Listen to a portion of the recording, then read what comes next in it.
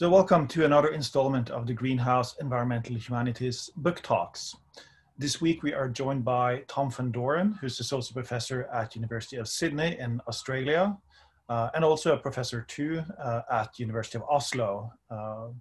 So we're very glad to have you here with us. And we had invited you to talk about your book, The Wake of Crows, Living and Dying in Shared Worlds, that came out last year. So we're looking forward to hearing more about this book. I'll just leave the floor to you. Great. Thanks very much. Thank you to both of you, to Dolly and Fiona, for having me and for this opportunity to say a little bit more about this book. And thanks to all of you for coming along. I'll just start by acknowledging that I'm speaking to you today from the lands of the Darug and Gundungurra people in the Blue Mountains in Australia, and pay my respect to their elders, past, present, and emerging. So this is the book. I brought the prop, The Wake of Crows, as Fiona just said. And it's, as the name implies, it's an exploration of crow life in our present time. So I'm really in the book trying to think with crows about what it means to live well with others in a changing world, in the context of extinction and urbanisation, colonisation, globalisation, and more. So I'm often asked, why crows? And I guess that is the obvious question to a book about crows. But I don't have a very good answer. I've got lots of little bits of answers, and I think that they're probably important, even though I wasn't thinking about them as consciously as I might have when I started work on the book. But the first reason is really just because they're incredible birds. So I talk about, when I use the word corvids in the book, and now I'm really talking about ravens, crows, rooks, jackdaws, all of those things of birds of the genus Corvus, who are mostly black birds, and they all share, but with their own distinctive versions, are really kind of intelligent, highly social lives. So they're doing all sorts of interesting things in the environment, which makes them fun to think with, but also sometimes very challenging to live with. And I wanted to explore some of the challenges that come from their intelligence, for example. Challenges that managers often face. And so that involved, part of the research for the book was visiting corvid behavioural labs and looking at some of the work that was being done on corvid cooperation or sharing or tool use, and thinking about what is distinctive and interesting about this corvid way of life. So that's one of the things that drew me to those birds. But the other one really is that they're just so varied. And again, I think that sometimes surprises people because they sort of all seem like much the same bird, and they're often very hard to tell apart.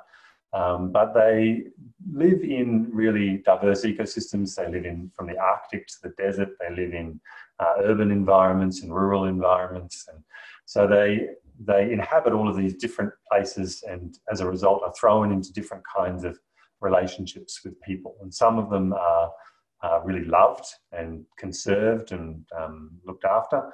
Others are really despised and culled and so on. So that for me was important. It gave me an opportunity to think about diverse human wildlife, if you like, interactions. And some of them, of course, are really rare, endangered or even critically endangered crows, and others are considered to be overabundant pests who are targeted for eradication. So the book moves through 5 key sites, what we might think about as case studies, but they're very different sites of human-crow interaction. I won't tell you about all 5 of them, but just to give you a sense of some of them. One of the chapters focuses on the island of Rota in the Commonwealth of the Northern Mariana Islands in the Pacific, which is a critically endangered island crow that's had huge declines over the last few decades. And there are many reasons for its decline, but one of them is persecution by local Indigenous Chamorro people. And so that chapter is really exploring that situation, the drive, the frustrations and the concerns over land use and livelihood that have driven some of that persecution by local people. And so it's about intersections of conservation, development, colonisation, and more. And then another chapter, sort of at the other end of the spectrum, looks at the common raven in the Mojave Desert in California. And there it's a story about ravens who are considered to be overabundant, eating endangered desert tortoises. And again, the story of the decline of the tortoises is complicated and multifaceted, but the ravens are a part of it, and in particular, their capacity to peck through soft juvenile tortoise shells and eat the tortoise out of them. So there have been lots of calls and some attempts to kill the ravens en masse. And that's proven to be both practically tricky because the birds are smart and wary, and if you shoot one, its partner will often avoid you from then on. But it's also raised lots of community opposition. So for various reasons, it hasn't been possible to lethally control these birds. And so I am talking to and thinking with some really interesting folks in that chapter who are trying to develop some non-lethal ways of managing or living with tortoises, including exploding 3D printed tortoise shells that teach ravens not to eat tortoises.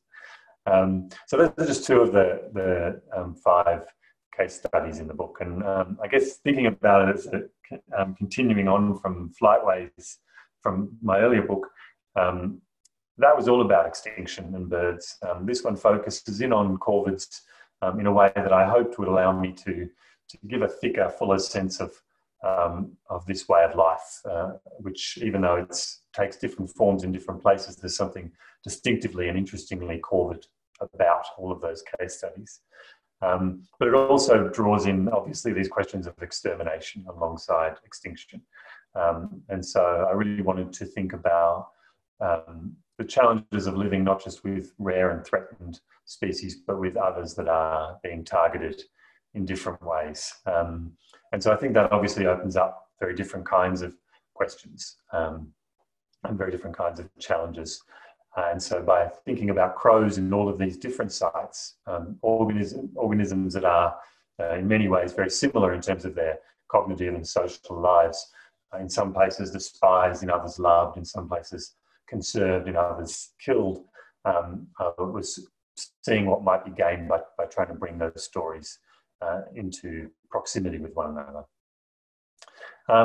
So like all of my work, this book is situated in the interdisciplinary environmental humanities, but trying to bring those humanities literatures into conversation with the natural sciences and with my own field work, mostly interviews and participant observation, and to tell stories that do my best to try and draw readers into a sense of appreciation and care and for these beings, but also for the worlds, for the complex relationships that they're tangled up in, for better or worse. So to story as a mode of being drawn into complexity as well as into appreciation, I hope.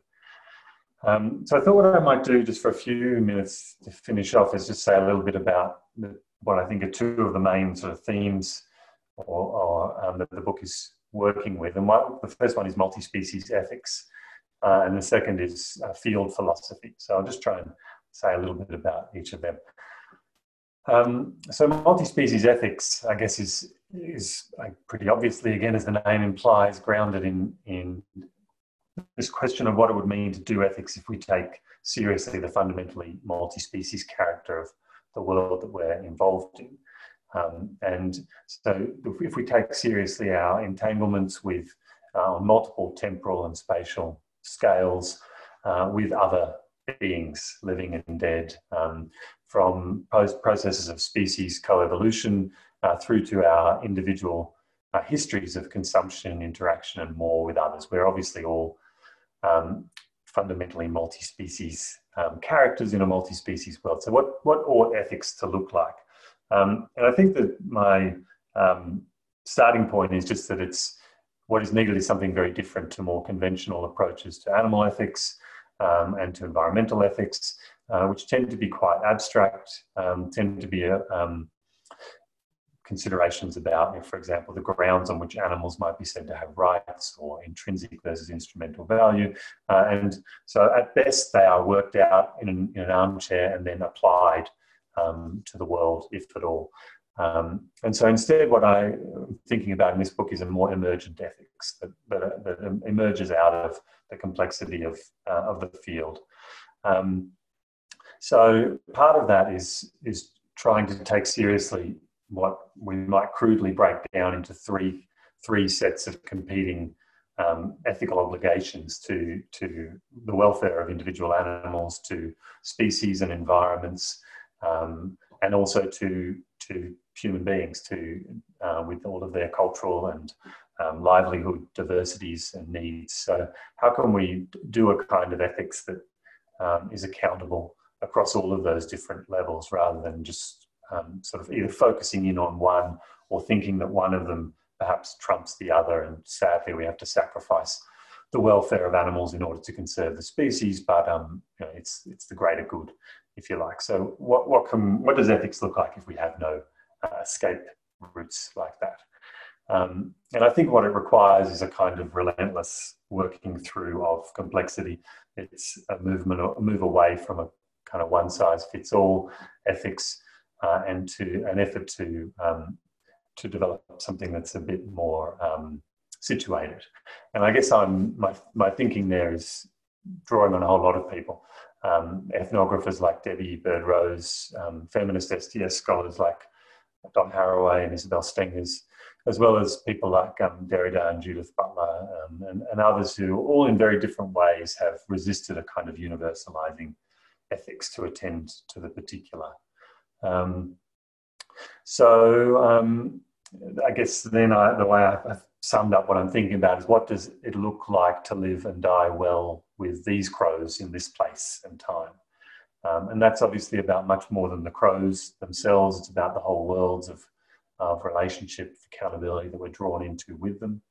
But my framing in the book is to think about ethics as a work of worlding well, of crafting flourishing worlds with others, but in a way that refuses to sort of let that be an innocent definition, and so is involved in an ongoing questioning of what counts as well, as flourishing, or indeed as crafting. And so who is relevant and involved in determining these things are precisely what's at issue. So it's an ethics without final answers, an ongoing process of attending, of learning to live differently and to see the world differently through a kind of multiplication of perspectives on what will count as a better world for whom, etc. So, as is probably clear to some of you, at least, I'm thinking pretty heavily with Donna Haraway's work on situated knowledges, which is very much not about knowledges in any kind of isolated way, but about these ontological, epistemological, ethical entanglements. So I guess the clearest picture of that developed in the book is in chapter 1, where I'm thinking about this as a situated pluralism. Excuse my dog barking in the background. So I'll just say a few quick words about field philosophy. And I guess it's an effort, again, to describe what I do methodologically. I'm trained as a philosopher, but never really fit in a philosophy department. Never worked in a philosophy department, and so been very interested in field work for a long time, and in thinking beyond the kind of applied ethics to what I referred to a moment ago as emergent ethics. So drawing on diverse knowledges from the sciences to Indigenous insights and engagements with other than human beings, and thinking about what philosophy looks like if these beings are also philosophers, if we are philosophizing in the field with others, taking others' insights into the world seriously. And so that's a work that is in conversation with a lot of great people, but I should mention Michelle Bastian and Matt Chalou and Brett Buchanan, who I think are doing great work on this field philosophy in that space. So, yeah, as I mentioned at the outset, the book's grounded in interviews and participant observation with a whole range of people: conservationists, farmers, activists, hunters, residents, lots of Indigenous folks, and trying to draw out their insights, to draw those into conversation with philosophy and the humanities and with the natural sciences. And I do that in each chapter in a way that's grounded in a different keyword. And that was really just an effort to try and make the books a bit more focused. One of the dangers and difficulties of this kind of emergent philosophizing is that it can just go off in all kinds of directions very easily. So by situating each chapter, focusing it in on a particular keyword, it was an effort to try and focus the chapters, but also to stage a dialogue. And so the keywords are words that have interesting histories and literatures in both the humanities and biology. So terms like community and inheritance are really obviously terms that come with their own literatures in both the natural sciences and the humanities, and trying to bring those into conversation with each other. But also, and this is where it becomes a three-way dialogue, into conversation with insights from the field. And just to give you one very quick example, in the chapter on Hawaii and the Hawaiian crow, one of the people I talked to there was a kapuna, an elder, Hana Kialani Springer. And so she taught me to understand inheritance, which is what I'm thinking about in that chapter, as a political project. And she did that through her sense of herself as a citizen of the land. That was her framing. And so that was her way of understanding what it means to inherit the ongoing legacies of colonisation, but also the obligations of respect for Aina, for the land. So she becomes, in that chapter, if you like, one of the central philosophers, if we want to label everyone in that way, or at least conceptual allies to think through what it means to do inheritance well. So field philosophy, I hope it's clear, is a sort of a methodology, but also a set of ethical commitments. It's about epistemological possibilities. It's a kind of world-making work. And so that's the approach I try to take in the book. And maybe I will leave it there. Thanks. Thank you so much, Thom. That was a great introduction to this book. And, you know, one of the things that I was thinking about is how this week there was an article that had come out about the ravens at the Tower of London, and that the ravens were, going out of the tower, flying out because they were not getting enough visitors. And that they were used to having the visitors and getting attention and potentially being fed. So I was wondering how one thinks about the relationships with these crows from the crow's perspective. So what the crow or the raven gets out of the relationship, and how we ascribe or don't ascribe the agency to them in that relationship. Yeah, great, thanks. I hadn't heard this story about the Tower of London ravens. That does not surprise me though, but very interesting.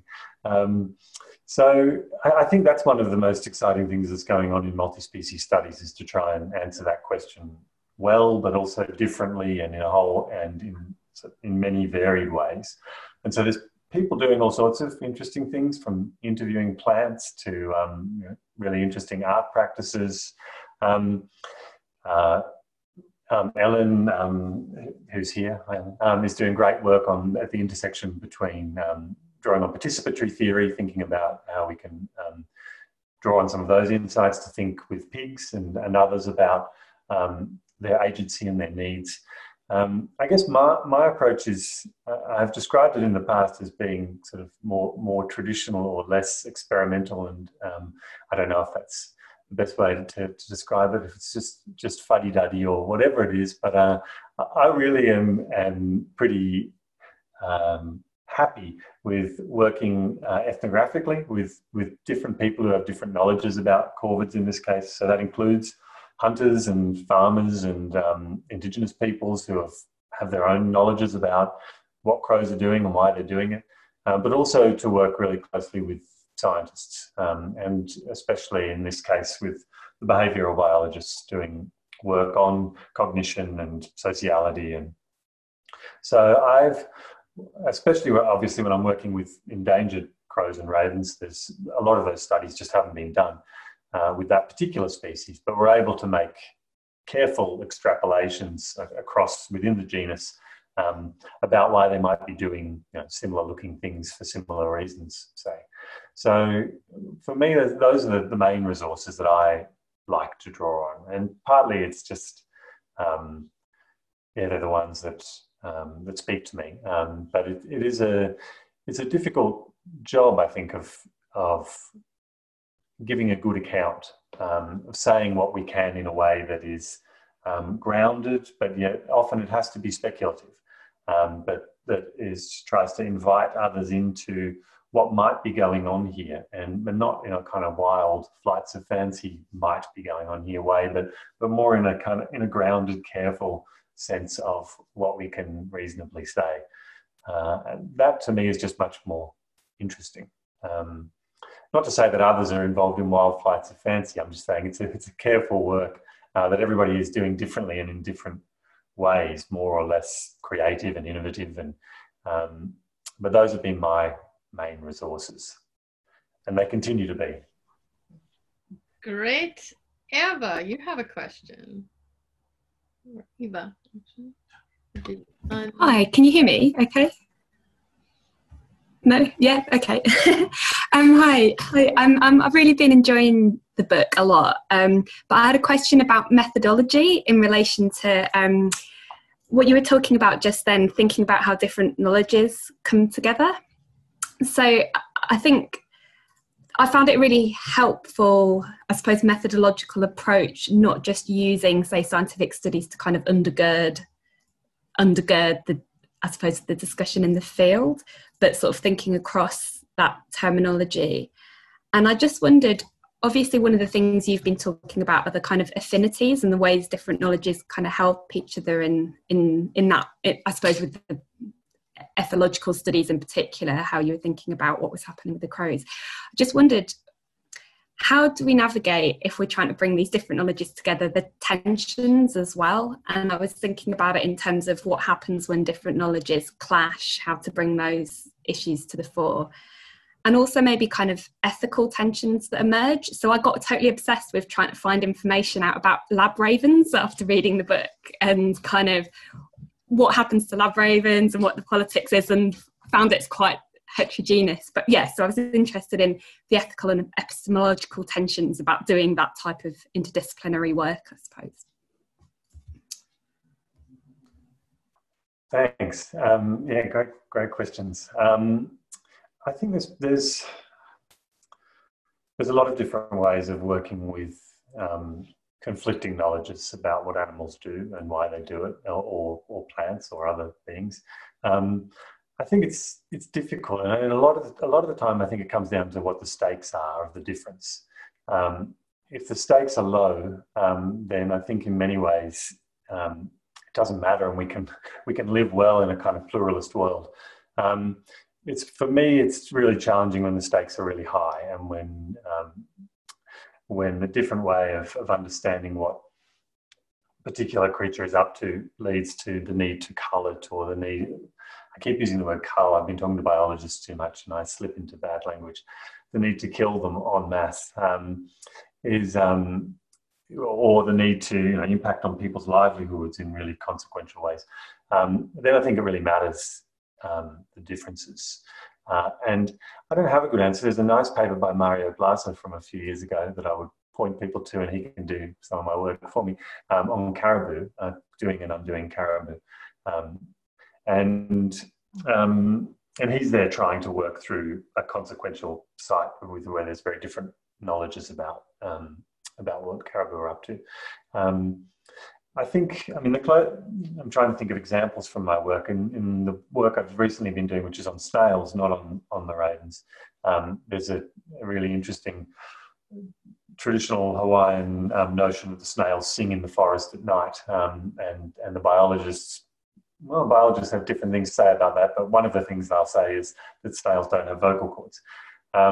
And so in that case, I mean, I wouldn't call that low stakes. In a way, it's, you know, it's all about people's culture. It's high stakes in many ways, but it's, I think we can live with that uncertainty, with that mystery, with different ways of being. And in fact, that's one of, sorry for those who have heard me speak about snails before, but one of the nice ways in which I've been thinking about that is drawing on, I've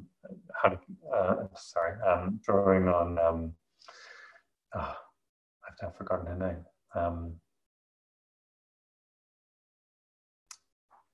I've forgotten her name, sorry. A very famous Hawaiian hula practitioner whose response to this situation was just to say, oh, well, the snails won't sing for the scientists. So I think that there is, in many people's worldviews, there is space for kind of pluralistic difference. The world reveals itself differently to different people. And I think that's what people like Mario Blasa and Marisol de la Cadena in their World of Many Worlds are trying to explore. So I don't have any particularly good examples or good general rules. I think, though, when it really matters, for a lot of the time, for me, it comes down to where I want to cast my lot, to borrow from Haraway, what I think is, which I think are the worlds we ought to be going towards. And then if that means sometimes I can't make room for somebody else's understanding of how the world works, then I think that's what we have to do. And that's actually the kind of core of the question I'm asking in that chapter on situated pluralism. But since you've read that already, obviously I didn't answer it adequately. But it's an effort to try and be as open as we can be in a kind of pluralist sense to that diversity, but to accept that unlimited openness is not a realistic way of living in the world. And your other question is something I'm sorry to say I haven't really looked into, where these ravens end up.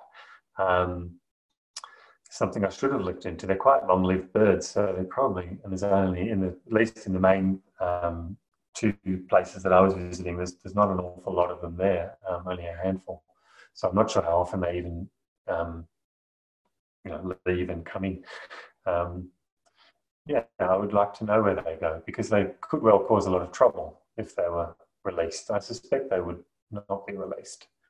Good question. Sorry. I'd love to hear what you've learned about this, and maybe we can talk about that later. Okay. Great. I think that it's really interesting to think about knowledges and not only that there's difference in knowledges, but where they come from, right? And that as a natural scientist, knowledge is also a situated and constructed knowledge. It's not some knowledge that's somehow above other knowledges. And I think the singing snails example is one of those. It could just be that they're thinking of singing differently than what the indigenous people understand the word singing to mean. Olga, you had a question.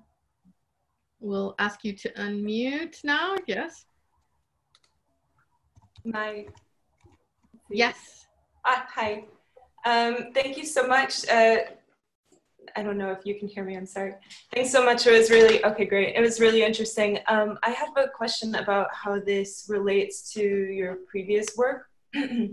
The book Flightways, where you were talking about like life forms that kind of share these same sort of relationships that are intergenerational products. And I'm wondering how you conceptualize the difference between these kinds of different forms. So for example, you talked about how in this book you're going over 5 different sites. And I'm wondering if each of those populations of crows is like a different form in itself, or do they share relationships across those sites. If you could talk about that, that would be interesting. Yeah, great, thank you. I should just say, sorry, that the hula, Kumu hula, teacher of hula, whose name I forgot, is Edith Kanakaole, for anyone who wanted to look her up. Thanks very much for that question.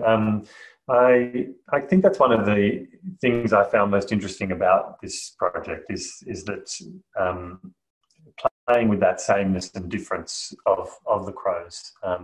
But in many ways there's sharedness. So they're all distinct species that I'm looking at. But they're all of the same genus, Corvus. And some of them are birds that live in the forest and are forest and fruit specialists, and most of the more specialist crows are island birds that are now often endangered, who contrast very strongly in many ways to the urban scavenging or even rural scavenging crows that are much less specialised, generalists, adaptive, and have done really well out of human disturbed environments. So it's both the fact that they are so different in their situations and in their relationships with people, and yet so similar as far as we know in terms of their cognitive and social lives. There are differences. Some of them hang out more in larger groups. Some of them are more in smaller groups. Some of them have been shown to use tools in really interesting ways, like the New Caledonian crow and the Hawaiian crow. Others haven't, but we don't know, what they might be capable of or up to when we're not looking. And so it's for me, it's interesting to think what we can move between those sites in terms of our knowledge and our understanding of corvids and how that might draw out other things. So one of the most, and this is a spoiler for the last chapter, I'm sorry, one of the most interesting sites in which I was trying to do that was with the Mariana crow. And again, it was prompted by a fantastic observation from an Indigenous man, a Chamorro man, who told me about the crows provisioning. He called it provisioning, but hiding away, caching, the biologists would call it, their almonds to come back and eat later. And there's been no work of that. There's been actually no observations of that behaviour by biologists in the Mariana Islands. And yet we know from all over the world that corvids do cache. And in fact, there's some really interesting work going on at Cambridge exploring what we can learn about crows by studying their caching behaviour, or all sorts of corvids actually. And one of the really fascinating things we learn is that they have a sense of the future, that they're making plans about what they cache, based on when they're going to be able to come back and access it, and what they think they'll want in the future, and so on. So they're making decisions about the future. And so in that chapter, which is all about hope and the future, being able to think across that interesting work in Cambridge and doing that carefully and talking to biologists about how reasonable it is to understand the caching behaviour of the Mariana crow in the same sort of way that we understand this other caching behaviour of other corvids, I think opens up new possibilities for understanding what's going on in the Mariana Islands with this particular behaviour. And if you follow me in the book, I try to draw that into a broader philosophical point about hopeful practices that other species might be engaged in. So I hope that answers the question. All right. Yeah, I'll leave it there. Libby, you have a question.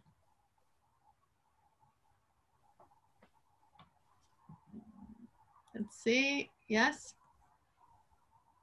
Go ahead, Libby.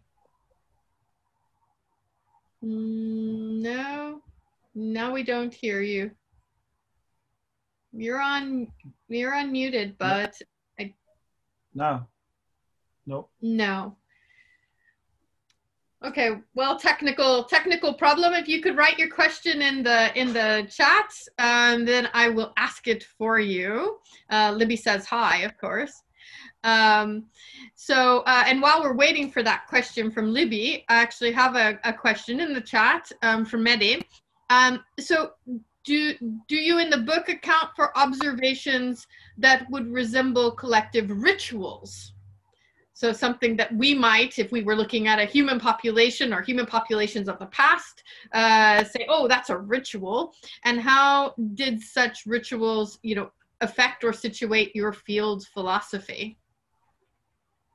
Yeah, that's a great question. No, I can't. My memory is not excellent, but I can't think of anything in the book that I would characterize in those terms. In Flightways, there's a short discussion of crow funerals, which you might want to think about as a kind of ritual form.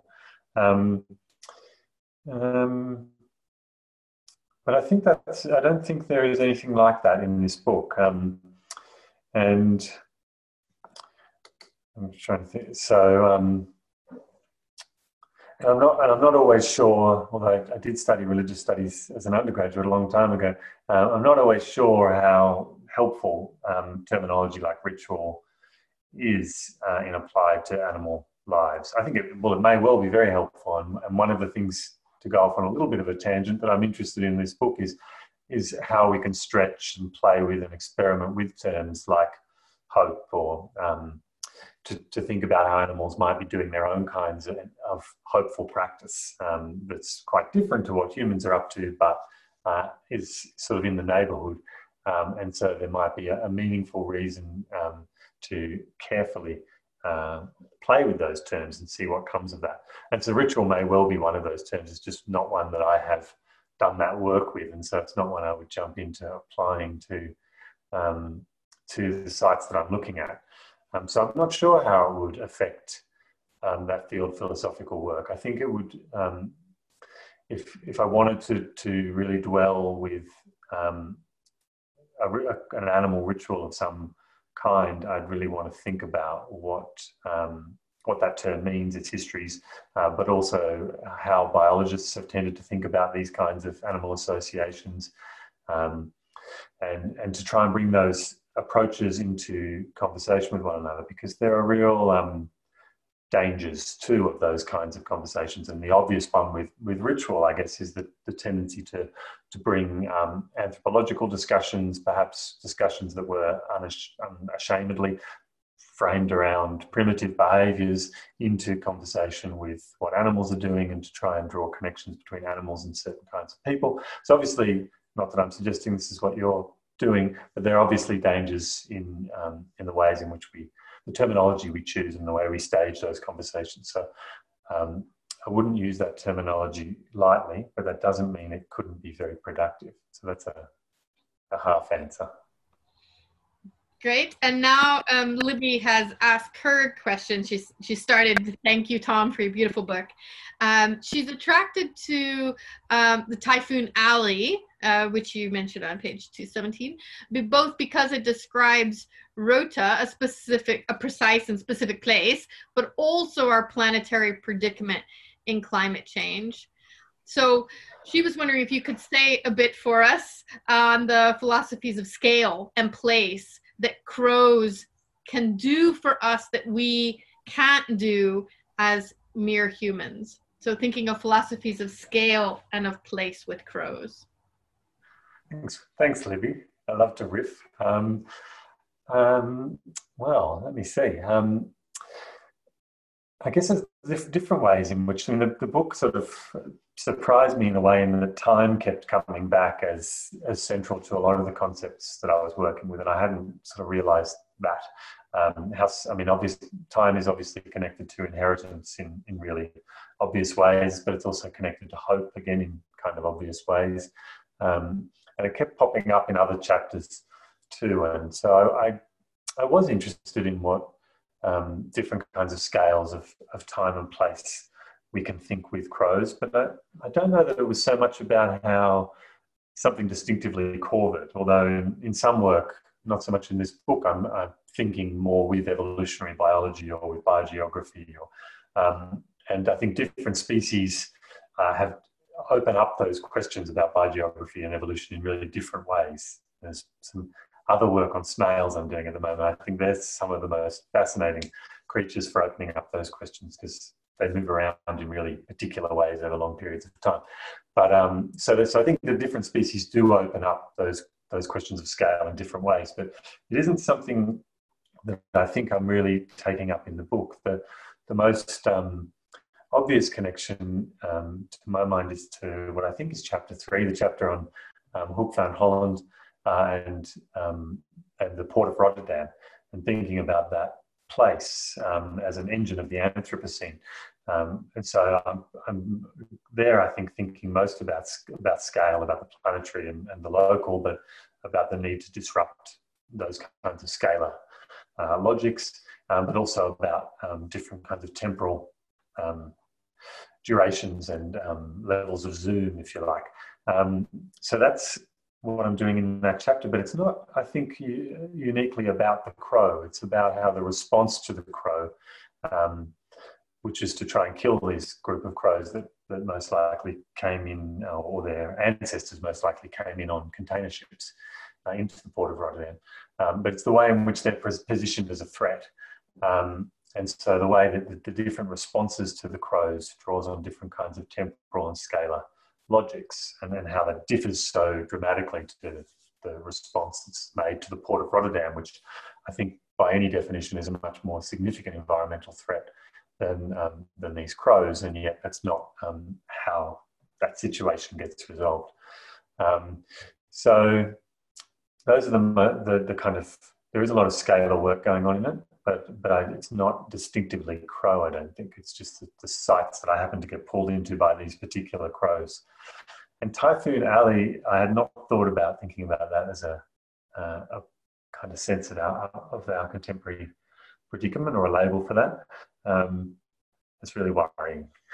Obviously the typhoon is a particular form, and I still don't have my head wrapped around where these things change their names from typhoons to hurricanes to cyclones. So it's particular in lots of ways.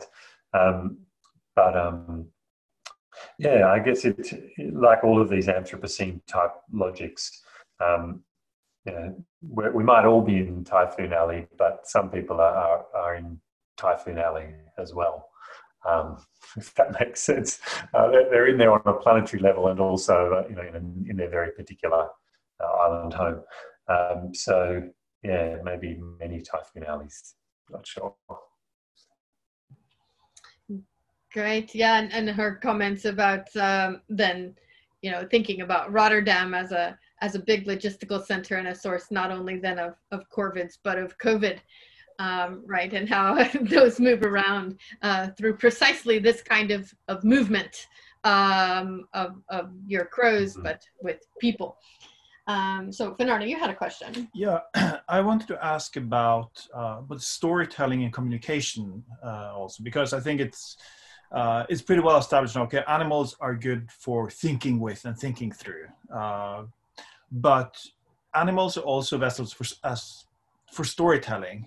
So how have you found crows as, in a way, a medium for telling stories about what we do in environmental humanities? So making often quite abstract debates from environmental humanities and philosophy into something that can reach audiences. And have you noticed any difference with your new project on snails? I'm thinking about, the particular charisma of animals.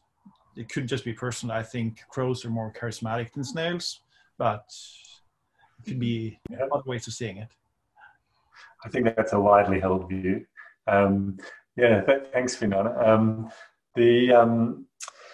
That I think was one of the reasons I moved to snails after having written about vultures and then about a whole lot of birds and then about crows, was to see what different kinds of stories might be told, but also might in some way be elicited or by these very different kinds of creatures.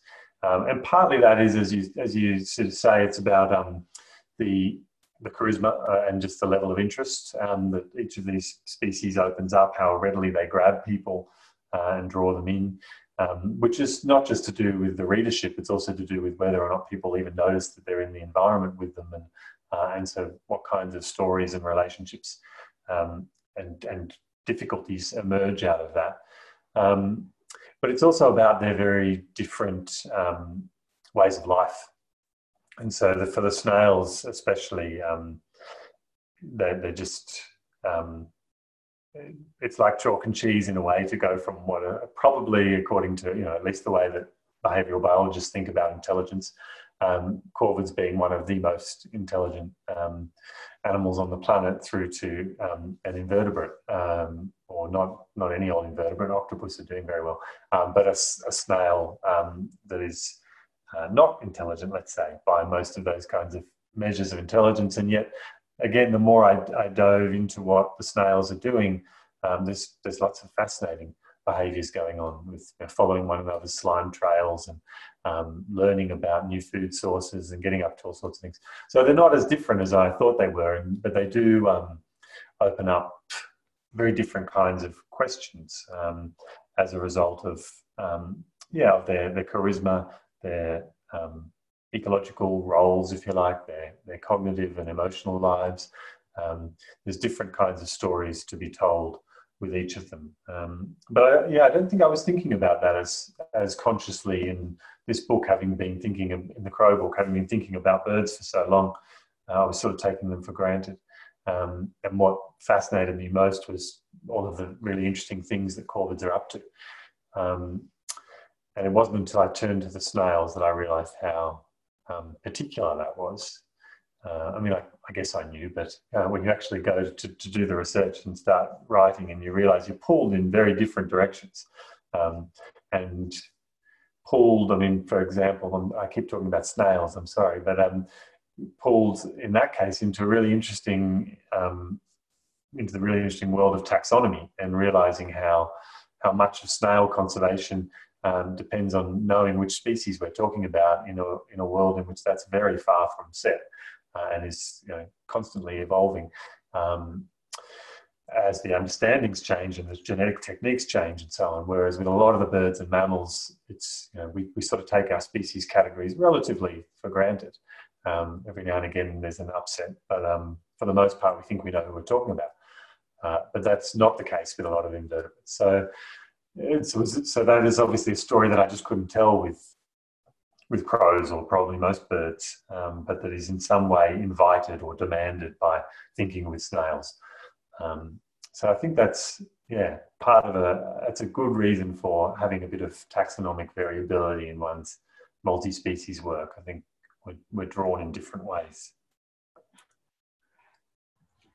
Well, thank you very much. It was absolutely fascinating to hear about this book and to think about crows, all the corvids that are out there, and we have them here around our house, and they're fascinating to watch and to think with, and to think about the ways in which they also can be flexible, and we can be flexible, we hope, in dealing with our lives and challenges. And squirrel away, as Libby points out, is also to cache, to squirrel away. So we think with animals all the time in our own linguistic turns of phrases that we use. So thank you very much to Thom van Dooren for talking to us about his book, Wake of Crows, and that's with Columbia University Press. So we hope that all of you will enjoy reading it. Thank you, Thom. Thanks very much. Thanks, guys. Thanks everyone for coming.